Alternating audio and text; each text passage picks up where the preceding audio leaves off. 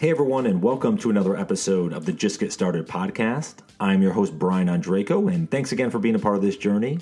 On this week's episode, I welcome in Paul Higgins, who is a business mentor, a podcaster, and a published author who helps coaches and consultants to build online businesses to fund their lifestyles.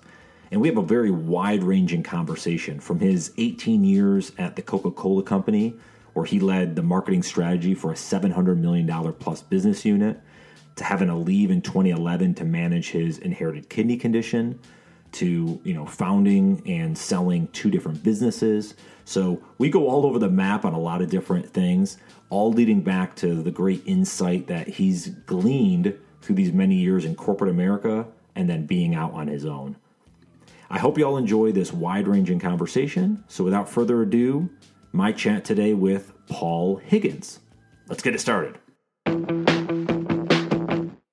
Paul, welcome to the podcast. Excited to have you. Great to be here, Brian. Yeah, I'm looking forward to this conversation and looking forward to kind of hearing some of your unique journey. Obviously, there's a lot of things that you've went through in your life, and excited to hear you share that and how you overcome it.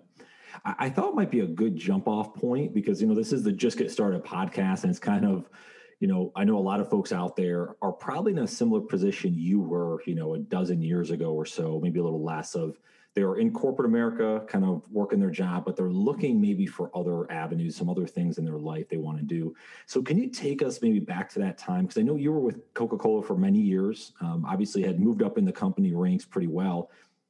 Things were good. Like people would be like, I'm just going to chill here and do this for a long time. Like, why not?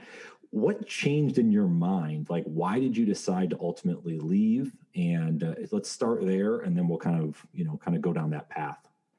Yeah, well, like you said, I was there for 18 years. So my father worked there. So I was actually really working for Coca-Cola since I was about 3, because I used to shadow Dad everywhere where he went. And Dad sort of made, he had polio as a child, so he didn't have a lot of schooling. Actually, he didn't have any real formal schooling.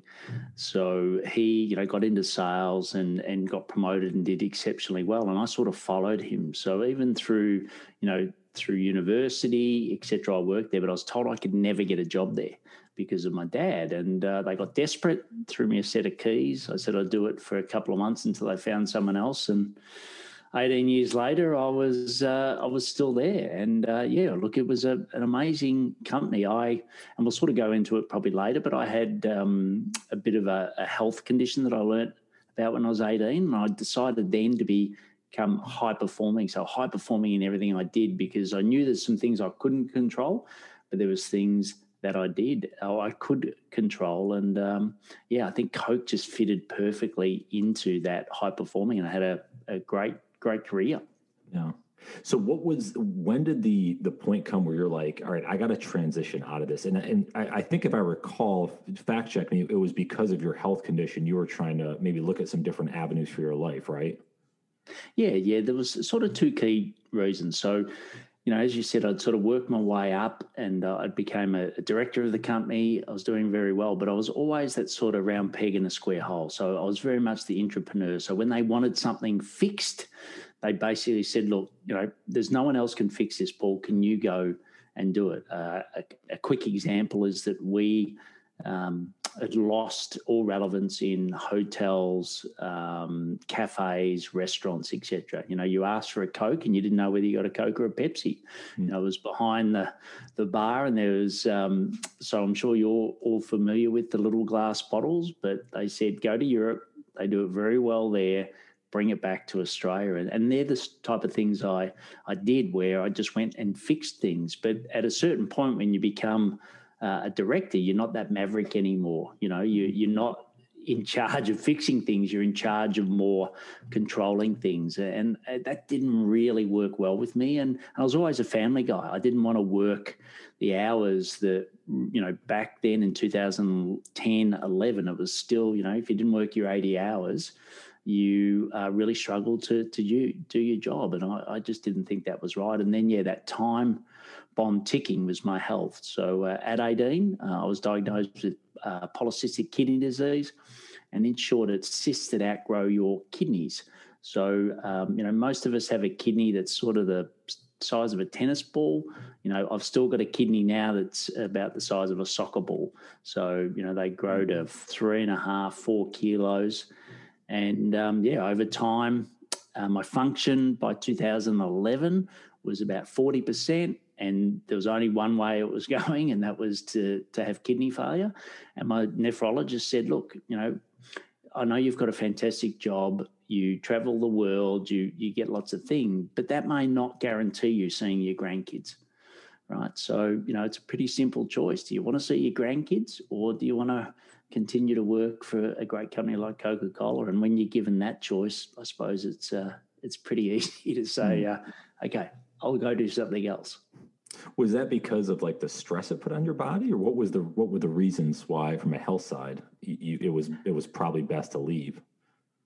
Look, I think, yes, part of it was due to stress. And I think the hours I worked, the stress, the environment, that certainly didn't help, because one of the things kidneys does is control your blood pressure, one of many things. So obviously stressful environments and the continued pace doesn't help. So I think that was one of them. But the other thing is I wanted to take control. I didn't want the company to look after me, so to speak. And I really knew that doing my job with my condition would be near impossible. It wouldn't be impossible, but it'd be really difficult. So I thought, well, why don't I go set something up so that as my health declines, I can still contribute to the world.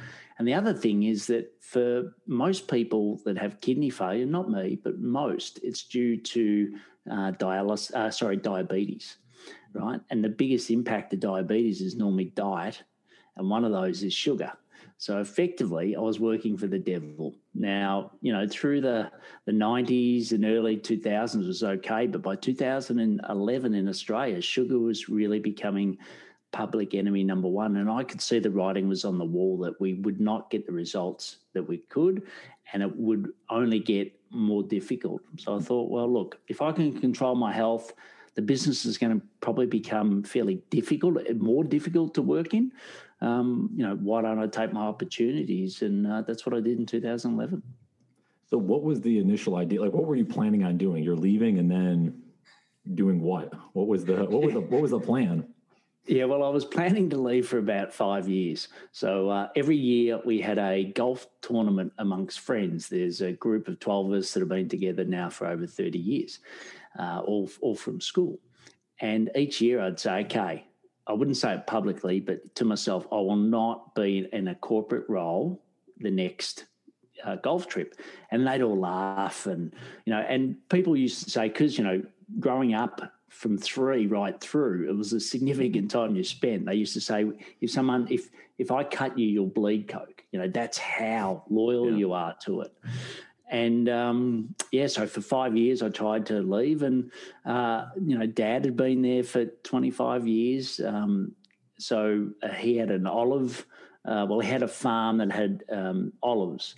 So I went up and I said at the start, Dad, we're going to spend a lot of time sitting on our backsides picking olives in, fairly hot weather. The only real thing I want out of this is I want to go and resign when I get back, and I want to know what I'm going to do. So we spent 4 days just talking, picking olives, and I realized that I loved helping people, and I was always a really good leader and coach. So that's what I decided to do. So I decided to leave and become an executive coach. And did you have like who you're going to work with, what types of clients, like what was kind of the thought around, like, were you going to work for other companies, almost then bringing you as a consultant? Was it going to be individual, kind of small businesses? How did you structure that, or how did you come to the realization of what you really wanted to do?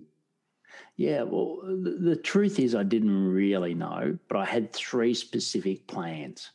So one was to get qualified as an executive coach, and I did that through the IECL, which is I can't remember what the acronym stands for now, but it's a global recognized coaching. So I went and did that. The second is I thought I'll go and do some consulting for some big brands. So I walked into Apple and started doing some work with them, and that was really helping connect corporate to apps. So that was great. And then the third one was a company called Franklin Covey. I loved 7 Habits of Highly Effective People. Read that when I was about 21 and realized that, I always said I'd work for them. So I went and did some facilitation for them. And look, all 3 of those were good, but they weren't running my own business. And all I was really doing was just swapping time for money. Mm-hmm. So I did that for about 12 months and I spent a lot of time on a plane and I thought, hang on, I'm just like corporate again, but I don't have the golden handcuffs. So that's when I decided to pivot again and go into mentorship and advising for small businesses. Mm.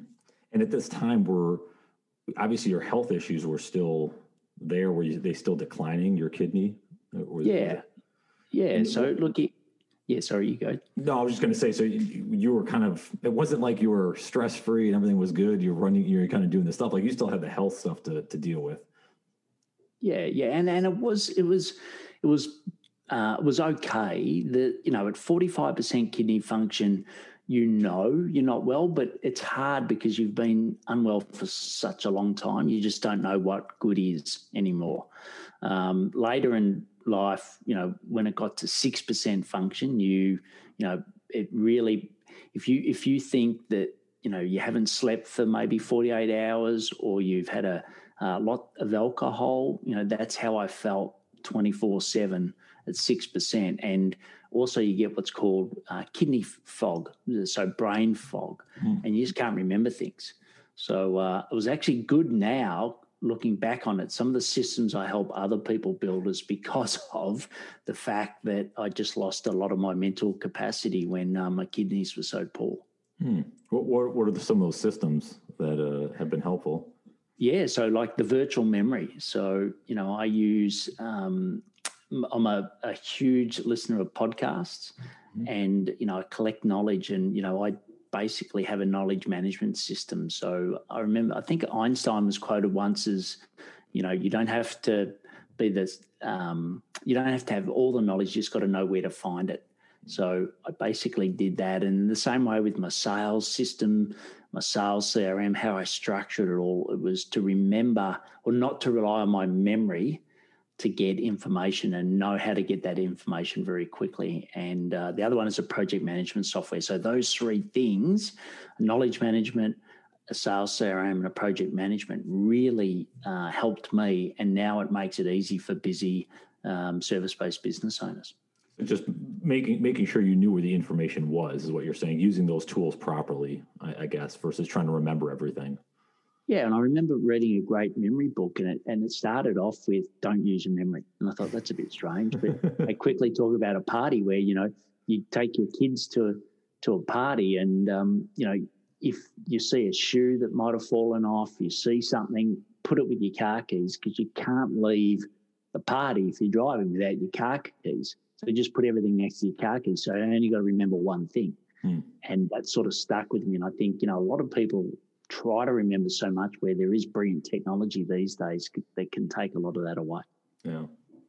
Well, how are so at this time, you talk about your dad, obviously having those conversations with, but can you share some more of the support systems so we're talking about kind of physical, like technology systems, but support systems, like people in your life that kind of helped you get away from Coca-Cola and move down this path of mentorship and running your own business. Can you share kind of how impactful that was for you? Yeah, well, the first one is my wife, Linda. So, I wouldn't have been able to do it without her support. She worked in corporate and she's very pragmatic and she took the view that, well, look, you go and do this. I know why, because of your health, but then you can also do other things around the house. So it was sort of like, if you make money, that's great. But if you don't make money, at least your health is the number one thing. So she was a huge support. For those that are looking at leaving, I highly recommend that you say it's going to take twice as long and halve the amount that you've got in your mind that you'll actually contribute back to the household. But I think it is really important. Like, you love your business and you can see the opportunity ahead. But, from a household point of view, Linda used to just look at my bank account and say, look, I see you doing all this activity, but ultimately, where's the money? So I ended up realizing that if I just agreed to an amount of cash that I contribute back into the household every month and deliver on that, and make that the lowest number that she would accept, that made things a lot easier, because, it is really hard when you've been, director at Coke, you're remunerated quite well, and all of a sudden to that not to be there, it does create some uncertainty in the household. So I think that's absolutely critical with whoever your partner is. The other one is mentors.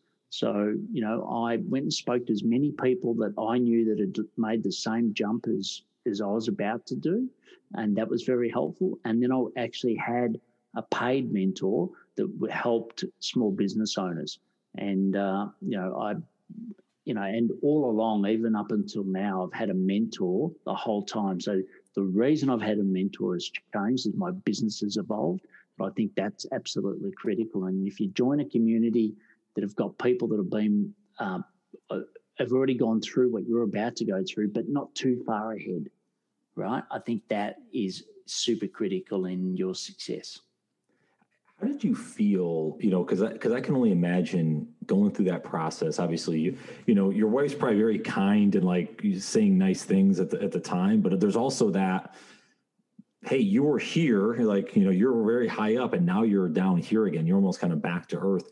How was your ego at that time? Like, how was your confidence? Like, how were you able to overcome some of those kind of stumbles starting out of the block, not making the money that you were making? Can you share just a little bit about, how you got through that? Yeah, look, to be honest, you spend most of your career, especially when you're very senior at one of the biggest companies in the world, saying what you didn't do. Right. So I'd go to a party, and if I ever said Coca-Cola, it was like, someone they knew worked there, they wanted some drinks for their, school fete or something. They wanted, can you get me a job there? So, no, I used to just say that, I worked for a company, and if they asked me more questions, I ended up saying I was a forklift driver, right? And as soon as you say you're a forklift driver, no offense to forklift drivers, I don't know if are they called forklift drivers in America? Yeah, depending, I guess, where you're. I guess that I'm familiar with that. Yeah. So that's what I said. So I quickly stopped the conversation. Then I remember the first networking event I went into, and I was like, I've got no idea what I do, right? Let alone trying to articulate it to somebody else. And yeah, that was, and I've never had a big ego. I was always, the result first was the most important thing, not the prestige of a job. And I think for me, that's why I was a bit different to some others. Others really looked for that prestige and that power. That wasn't my style, but it really, you hit hard with the thud when you walk in and you say, I'm Paul Higgins from E-Coaching, and people sort of go, well, so what? Why would I talk to you? And my parents thought Dad sort of understood it a bit, but my mum thought I'd completely flipped. For them, they're always proud of their children. So what does your son do? Oh, he's a director at Coca-Cola. Okay, life's good. What does your son do? I don't know. I don't know. He's in his tracksuit pants and he seems to be having a midlife crisis. We've got no idea what he does. And I think most of my friends thought the exact same. And because you mentioned, after you left Coca-Cola, you did some things for about a year. You're doing the consulting with Franklin Covey and all that. And then obviously you pivoted again to something else. So how was that transition? Because again, going back to your talking with your wife and stuff, like, hey, I'm going to actually go into mentorship. Like, I have to imagine those weren't the most pleasant conversations. Well, the great thing I learned at Coca-Cola is to constantly pivot and innovate, right? So It's my nature, but it's also my environment. So, I looked back and thought, I can see the path ahead here, and all it's going to do is, someone gets paid 3 or 4 times more money than I do for me doing all the work, right? And that doesn't make sense. I've done that most of my career. So, that's not why I left business. The other thing is I realized is coaching is all about, asking the right questions to get the experience out of someone. And I'm like, hang on, I've got, I've worked in one of the best companies in the world. I've got so much experience and I can't share it. That just doesn't make sense to me.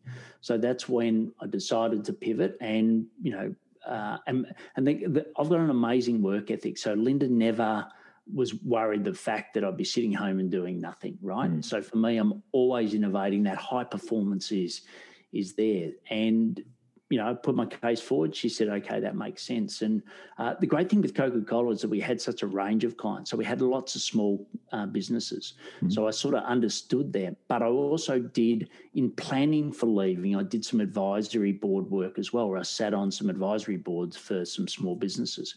And I realized, that was where my heart was. Didn't want the corporate politics and the slow decision-making anymore. So, I looked at small businesses, and the two things that I could see clearly that Coke did really well is they didn't have the right people. So I set out an outsourcing business out of the Philippines.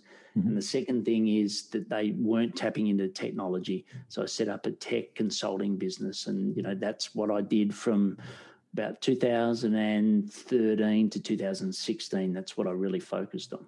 Hmm. What are you finding with some of the smaller organizations you're working with? What are you finding is maybe the hiccup or struggle that they're having the most? Like, is there something repetitive you're seeing over and over again? Yeah. So, the two biggest things is sales and delivery. So I work with mainly service-based businesses, and with them, they don't really have a sales system. So they rely a lot upon referrals, which is great. And referrals, sometimes to the first $1 million, it's perfect. Like if you're about to leave corporate, make sure that you get all your networks lined up so they can give you work when you leave. And even if you can guarantee some work, that's even better, right? So that is brilliant. And referrals will get you a certain point, but then you've got to have your own sales systems. You've got to have leads coming in. You've got to have an offer that converts. So I find a lot of people don't have that, right? And a lot of people never had sales training, right? So getting referrals and converting warm leads is really easy. Getting cold leads and converting them is a lot harder. So that's the first thing. The other one is delivery, where they're just, they love, basically getting a result for their client, but they over-service them, right? And they get stuck in the detail of everything. So everything stops with them. And I think they constantly have this battle of, I've got some sales in, I've got some good clients now. Okay, I'll go do the client work. And then clients leave and they're like, well, I don't have any sales. So they're constantly pivoting between the two. And they're the things that I see as, top line, the two biggest issues that most service-based business owners face. Okay. Yeah, and I could definitely relate to that, because it seems like, from at least, again, being in software sales, I kind of see this all the time with especially younger folks, or a lot of the businesses I talk with just don't know. For some reason, I think it's the old adage of sales, like, that's kind of in their head. Maybe they've seen it in movies and TV, and they think that's how it is. I'm like, no, that's not the way to get ahead. Trust me. So I don't disagree with you on those points. Well, let me ask you this: how did you? So you're talking about transitioning, pivoting, always innovating. So I want to talk a little about Build, Live, Give, because you started a podcast, you wrote a book, kind of transitioning stuff.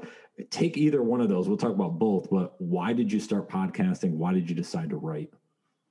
Yeah. So, like I said, 2016, my kidney function had really declined, and I couldn't travel anymore. I went on one last trip with my family for 8 weeks, and I thought, what can I do to earn income whilst I'm traveling around Europe, potentially for my last trip with my family? And that's when I set up a mastermind. So it was group coaching mastermind for people, and also a membership. And that gave me the ability to work from anywhere at any time. And I just became a silent partner in my tech consulting business. Mm-hmm. So that's where I made sort of the big change in 2016. And for me then, it's like, well, how do I get leads into my membership? And I'd always listen to podcasts. I'd always, that'd be my key source of knowledge, as I said before. So I thought, well, why don't I launch a podcast? So in 2017, that's what I did. I haven't missed a week since then. Mm-hmm. I've had a major operation where I had a kidney removed, nearly lost my life, and I've had a transplant from my best friend between all of that. But podcasting, I've consistently done every week, and I love it. So it was basically to help others, but mainly to get a lead source into my business. And then the book, when you're sitting on dialysis, for 4.5 hours 3 times a week, what do you do, right? So I do a little bit of work, but I thought, well, why don't I give back by creating a book that when people come to me, because I've sort of moved up now, as I'm a big believer in, you go and learn something, you work it out yourself, and then you share it to others. So I've done the corporate move. So I've done that. I've built businesses, and I had a successful exit last year of our tech consulting business. So that's great. And, I've run my own businesses. But people often came to me and said, if I'm about to leave corporate, or what do I do to make that transition? What do I do at the start? So I thought, well, the best way is just to write a book and say, here, this is everything I learned over 8 years of transitioning and building service-based businesses. So that's what I did. And the company is, you build a great business, live a good life, and you give back. So that's why the podcast and the book are called Build, Live, Give, and the company is as well. Yeah, that's awesome. And so are you 3-year anniversary then of the podcast? Yeah. Yeah, same here. That's cool. It's one of those things too, like the consistency. You just got to put in the time. It takes time, and you just got to put it in. Especially if you have a passion for it. It's definitely some work, but it's actually easy because like having conversations like this, is just cool. So, congrats. Yeah, and then and building the team. I've got a brilliant team that do it. Like, to be, very unwell, spend a lot of time in hospital, you have to have that system. And that was the great thing of that, is that it meant that I did, every time I looked at something, I thought, well, how can I not do this? It wasn't, how can I do this? Right. And I think if you're listening now or watching this, just think about all the things I always say to people, you can do it, but should you do it? Right. I had a burning platform.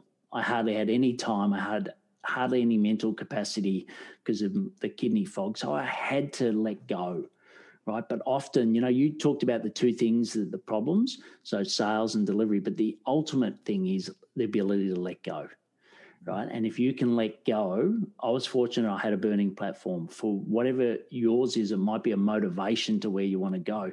But the ability to let go is critical so that you can do this. I can have a great podcast interview. If I was interviewing you, Brian, I do the interview and that's it. Everything else is done for me. I think that's really critical. So obviously are you fully healthy now? You had a kidney transplant? Yeah. Look, I am. I'm back riding my bike. I play golf. The biggest thing is I've just got to be sun aware. So you've got 90% chance of getting melanoma cancer because of the drugs that you take. So, there's certain things and I still take 20 tablets a day. So, I'm not as healthy as you or others watching it now, but compared to what I was at 6% kidney function, I'll take now every minute of the day. It's great. And you mentioned was it like a disease or something you had, disorder or whatever that you had learned about when you were 18? Does that go away when you have the transplant, or is that still technically there? It just won't affect you as much. Kidney. Okay. Yeah, so in the kidney that's still there, and I've also got it in the liver. So the liver and the kidney are still growing cysts, and at some point they'll remove, because my kidney is it's quite large. It's 4.5 kilos. So and when they remove the one on the right to get the new one in, the one on the left now sort of falls in the middle, right? So I look like I'm slightly pregnant with this big big kidney that sits there. So that'll continue until basically if the cysts get toxic or diseased, then they'll remove it. But just quickly on the first removal, I went in for keyhole surgery, thought it would be pretty simple. They ended up tearing my main artery to the heart because of the size to remove it, and I was basically bleeding to death. And yeah, they said if you hadn't done all the preparation and kept yourself fit and did everything, there's no way you would have got through this. And I don't know if you've ever seen what a shark bite looks like, but that's, it's like a surgeon has panicked with a knife and removed something at a quick time. So I was very lucky to get through that, and also lucky to have a best mate that was a perfect donor. How did you, when you were 18, again, this is just my brain goes curiosity wise. Like, how did you know you had, like, did they figure it out through like blood tests, or just it was something like, how did they know there was there was something they need to check deeper on? One is I had blood pressure, very high blood pressure. Okay. Now I'm talking 180 and 120 for an 18-year-old. That's completely abnormal. And the second thing is they just did scan. They did a simple ultrasound and they can just see the cysts through the two organs, the kidney and the liver. So, and it's 50-50 at birth. So my children haven't been tested yet. They're 19 and 16. They've got a 50% chance of having it as well, unfortunately. So I'm assuming your perspective on life has changed a ton going through that, right? Is there any specific lessons you've learned just going through the health, challenges, scare, whatever you want to, call it, but anything you learned that kind of impactful for folks that might just take in everyday life? Yeah, look, and everyone always says, how precious health is and life, etc. And, I get all of that. But I think the one thing for me is that in corporate with Franklin Covey, I used to do an exercise, which was a daily reflection, what's your mission in life? What's your purpose? What are your values? And what I'd do is I'd read that in the morning and then I'd go and live my corporate life and be someone different. So from a biblical sense, I was like, I wanted to be Paul, but I was Saul, right? So I wasn't aligned. And I think the biggest thing with my health and what I've been through is just be the one person, right? Just be you. Don't try to be two people. And I was a corporate person and I was a non-corporate person, and it just created a lot of stress and discomfort. Whereas now I look at myself in the mirror and what I read in the morning and what I do is completely aligned. And I think that's the opportunity what a severe health condition can give you, is because you realize what's truly important and then you just go and live that life. So if you're living a double life at the moment, it's difficult. I give a lot of tips in my book, Build, Live, Give, but I think, just live the one life and you'll be, well, for me personally, I'm so much happier. Yeah. Was that a long discovery process for you, or was that kind of a light bulb moment one day clicked in? How did you uncover that? Look, good question. I think it was a long discovery process because, I spent 18 years in corporate, right? So it wasn't a short period. But I think the moment that I left and started helping other people in a way that was really congruent with my purpose and my mission, that's when the light bulb moment came on. I said, okay, that's what I'm here to do. So I loved working corporate. I've got an enormous amount of experience from it, and it was great. But now I know that what I do every day is what I was put here to do, and that is so fulfilling. Well, so I always like, now you just gave some great advice there. That might be it, but I'm going to ask you to share something else too. So I want you to go back though. So let's use your 18-year-old self. Obviously, you're in that period where obviously you got this health challenges that you had figured out. But I want you to go back to that person, maybe prior to corporate America, and maybe one piece of sound advice. Again, maybe what you just gave. So who knows? But that would help someone kind of going along in their journey. Anything else you would share? I'd like to say it has to be really short and concise on a Post-it note. Kind of makes it fun. But anything else you would share as that person can take with them going forward? One word, right? One word only, and that's travel, right? I did a little bit. So the deal that I signed in corporate was that I could have 4 weeks off in a row each year, which as a sales rep was unheard of. But, I thought if you always ask and you might get, so I did. And I traveled, etc. But I think, that travel and seeing different cultures and different people around the world is so important. That's why I love doing this, because, I spend most of my life talking to people all over the world, which I love. The Coke company was the same thing. We used to travel a lot.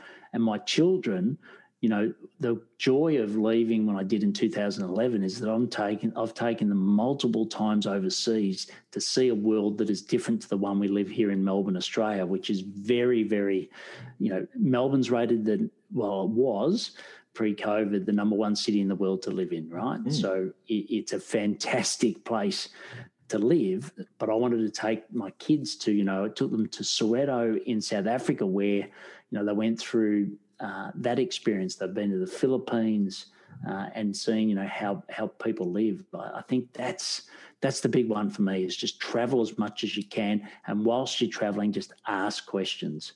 Just ask about different cultures, different people, because the world is getting smaller and smaller. With post-COVID now, we're all going to do this video conferencing more and more. So the more you can learn about different cultures, different people, I think the rich experiences that you can't buy in books, I think that's what I'd recommend. That's awesome. Do you take your golf clubs with you on those trips? No, I didn't. But if I'm going now, yes. And it's funny, like I used to chase the sun, right? So now I've got to take a slightly different approach. So, I've got to find a cool climate that will also, allow for golf, but not be too hot. So they will in the future. Y'all have some good tracks down. That's one of the places I really want to get down to Australia because there's some great golf courses there. What's your favorite you played? Well, look, Royal Melbourne is special. That's like 2 miles from my house, wow. And that's pretty amazing. There's a course called the National, which is right on the coast here, but we're so lucky. I literally live in what's called the Sandbelt, which has got some of the best golf soil in the world. And we're spoilt by choice here. That's and the price. If I look at what you pay in America for a game of golf or to be a golf member versus here in Australia, where it's so affordable here. Yeah. Well, cool. Well, if you ever come over to the States, we'll have to tee it up sometime. That'd be fun. Yeah, sorry, Brian, I just lost the audio for 1 sec. Oh, that's okay. I was saying if you come over to the States, we'll have to tee it up. We'll get you on some good tracks over here. So make sure you bring the sticks. Well, that's it. As a gift to my donor, who 30 years, he used to be a professional golfer. So I was taking him to the US, and we're due to leave on the 20th of March of 2020, and we all know what happened. Oh. But I'll maybe in a couple of years' time. I think my nephrologist isn't too keen for me to go to the States at the moment. I think there's a few other places that I'd go to. I think you guys have got a little bit of work to do before I get over there. Yeah, maybe 2022. We'll earmark 2022. We'll see where we're at there. But this has been super fun, Paul. Really, really glad to get in touch with you and have you on the podcast and share your unique story, because I think it's been helpful for a lot of folks just to kind of, again, there's no right or wrong path as long as you're going toward that mission, as you mentioned. You're gonna have a good and fun life. Yeah, great. And look, thanks for the opportunity. As I said, there's the book, so Build, Live, Give. You can find that on Amazon, and it's also the audio book as well. And my podcast, Build, Live, Give. I interview fantastic people talking about their journeys from a corporate or a job into building a service-based business. So find me there, and my website's paulhigginsmentoring.com. That's perfect. And I'll put everything in the show notes as well for everyone listening in. They can click right through it and get to that. Paul, super, super excited to have you on. Thank you so much, and look forward to keeping in touch. Brilliant. Thanks a lot, Brian. Well, I hope you all enjoyed that great interview, and thanks again for stopping by. If you wanted to connect further, please head over to my website, brianondrako.com. That's BrianOndrako.com, as well as connect with me on Instagram or Twitter @BrianOndrako, or search for me on LinkedIn, just Brian Ondrako. I hope you guys have a great day, a phenomenal week, and we'll talk to you soon. Take care.